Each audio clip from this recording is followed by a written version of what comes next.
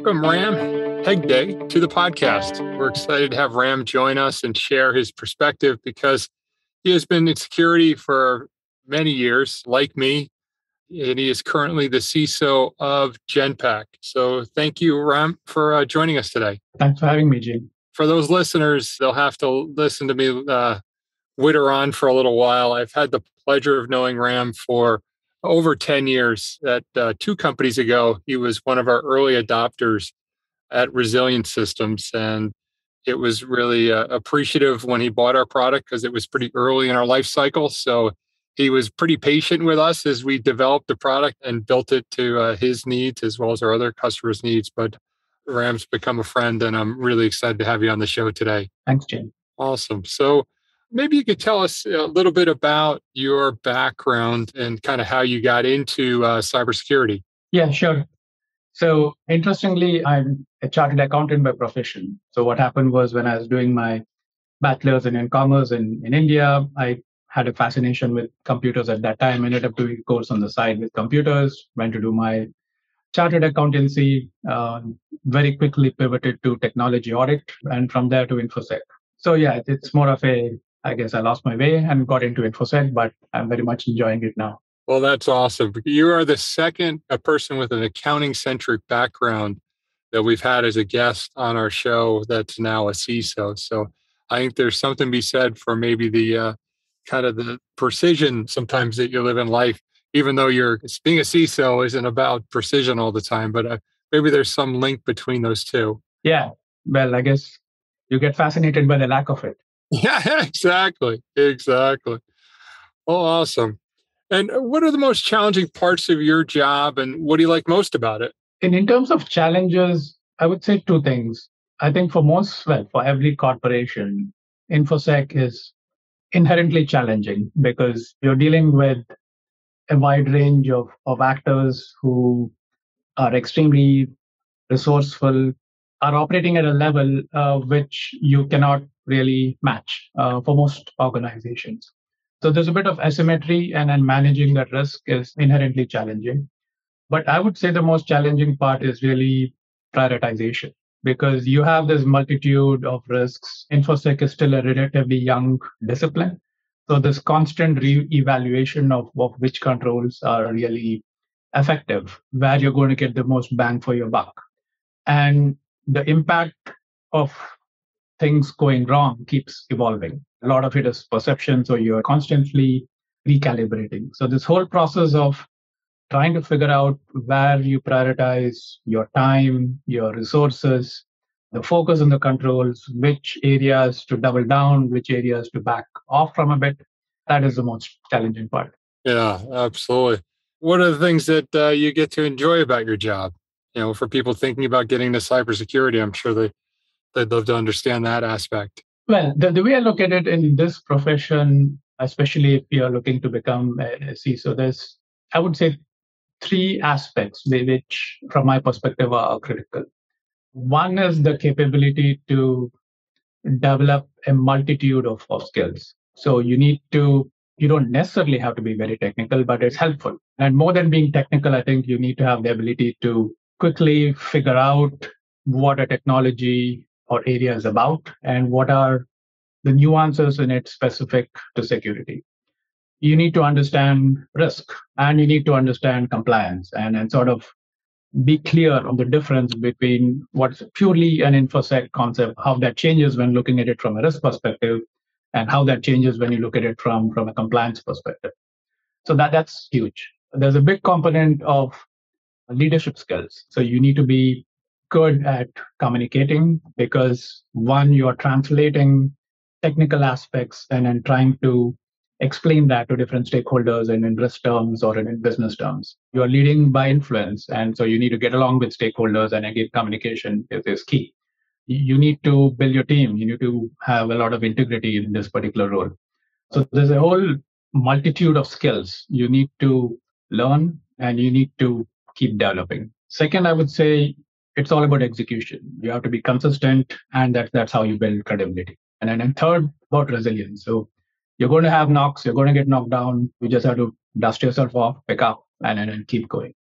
So those are the traits I would say are key from my perspective for success in this profession. Right. And the same reasons why I like it, because of the challenges, and it touches upon a few things which I've had a personal interest in technology, in risk. And the third aspect I don't think is talked about as much in industries is about psychology and aspects of behavioral economics. So that's a fascinating area for me, but it is a big aspect in this profession because you are influencing people. You are trying to figure out the motive of attackers. You're trying to figure out how to change behaviors of employees so they don't do things which cause issues. Those pesky employees, we love them, but they can be a security nightmare sometimes. Yeah. Not always on purpose, but they can be part of the problem. Yep. Yep. Absolutely. Awesome. So when you think about talking with people that maybe are thinking about cybersecurity, I mean, do you encourage people to join the industry? And if so, what are the big reasons why you think people should join the cybersecurity fight? Yeah. I guess the common answer you would get is if you're passionate, do it, right? And go where your passion is. I would actually temper that a bit. And I would say, look, if you're passionate about security, you understand it, by all means. But more broadly, if you look at the numbers out there in terms of jobs and prospects for the industry, it is a good one to get into and in terms of prospects for employment and progression. And for all this talk about, and not to downplay the passion aspect, I've seen a lot of people who have like stumbled into the industry and they have found it meaningful. So it's quite possible you land in InfoSec maybe randomly or you want to give it a shot and the passion builds in you. So, and the second thing I would say is a lot of the skills you learn here are transferable. So, all the pieces around grasping new concepts, about thinking about risk, about communication and leading, working with teams, they're all skills you can use in a variety of professions. And then lastly, you will learn something which you can apply to your personal life and manage the risks at a personal level. All right. So I would say, yeah, if you're passionate, go for it. If not, it's a good option. Give it a shot, Yeah. and it won't be a bad outcome. Yeah, I think that's really well said, Ram, because there are so many skills that people learn in cyber that are transferable. And equally for people that are in IT, we've talked with quite a few people that have encouraged their people that started in IT help desk Right. or some other area of the IT department and then move over to cyber. And then the inverse is true. If you start in cyber and or you go to IT and go to cyber, you decide you don't like it, you can always go back. But you'll be a stronger person for an organization. Your career will be never hurt for any time you spend it in cyber. And underlying all of it, if you have a true passion for it, awesome. We still need you anyway, right? Because it's just the unlimited resources of the attacker is never ending. And you guys have to be right, on every day. And they only have to be right once in a while to make quite a bit of money. So, yeah, I think that's well said.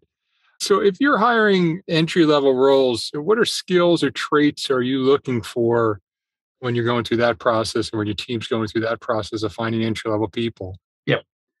And we have done a lot of hiring because of the challenges in the industry. We have shifted our approach as we grew our team from trying to find the perfect fit in terms of experience or knowledge of a particular platform to really hiring for competencies. And it's really to find people who are willing to learn. I wouldn't even say passionate for security, that helps, but if they're willing, develop passion, as I said earlier.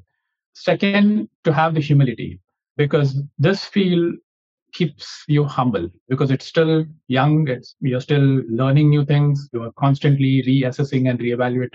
If using an example of control, if something is still relevant, things happen which you don't anticipate, and even the best plans can go awry. So to me, humility is important because directly correlates to the ability to grow oneself and to learn new things. And the third piece I would say is resilience. I think if someone has those three, even if they, as an example, are a little lacking in some of the other skills like communication or technical skills, those are things they can learn if they're willing to put in the effort and then take the feedback. Absolutely. Makes sense. I just add a slight question here that wasn't on our prep notes, but in terms of you're hiring people on a worldwide basis, are you seeing demand still be high in, let's say, India versus the US or Europe, or are you continuing to, is it still difficult to find top tier talent or even entry level talent on a worldwide basis? I would say consistent everywhere. Yeah. And then part of the problem is we don't have I think, universally the sort of lower education channels to feed and Everywhere. get Yeah. people grounded in InfoSec. So organizations and industry associations have to do the heavy lifting in sort of hiring for capabilities and then putting the teams through training and so forth. But I think the good news out of that is when we look at our new hires and see the talent coming in, it's a cause for optimism that yes, you have a lot of folks who are hungry, who are keen, and who they put in the right effort will end up in a good place. Yeah, that's awesome. I often think about, I'm older, right? I'm 53. So I often look at the new class of people joining my company and go, oh, they don't work as hard as I did. And, I did this, I did that. They don't do this. And the reality is, like, when I step back, I go, you know what? When I started my career at 21, 22, there was some 50-year-old old guy in the office saying exactly the same thing. So, many things stay the same. There are plenty of people that are young and are super eager to work hard and put in the hours to develop their skills and to help a company be a great place. So, I think I agree with you. There's a big reason to be very optimistic about the talent that's joining high tech in general, security specifically. So I totally agree with you on that one. Yep. So, Ram, last question. What's the best career advice you've ever received? It may not come across maybe as career advice, but I think it's very helpful. So this happened when I was early in my career and I was going through a really bad patch and I was about to throw in the towel and call it quits because I was like, I had enough. I'm done. I'm backing out. And I had a We're manager talking about this morning because that's the way no. and I had this manager who came and said, grit your teeth and hang in there. And somehow that piece of advice has helped me in good stead over a number of situations. And I recognize that there's a little bit of nuance to it as opposed to taking it generically, because there can be circumstances where, say, if it's impacting your health or your family or if it crosses on integrity, you need to take a stand then and there. That's true. But absent that, and there will also be cases where you need to make a rational decision that you need to make a change, which is different from you're just having a bad patch. And maybe you need to just hang in there and wait to see what transpires. So to me, that resonates. And I think is applicable because no one's journey is going to be perfect. There are going to be these ups and downs, and it's really critical to hang tight for a while. And then more likely than not, the issue will tide over. Yeah. So I think that you got some great advice.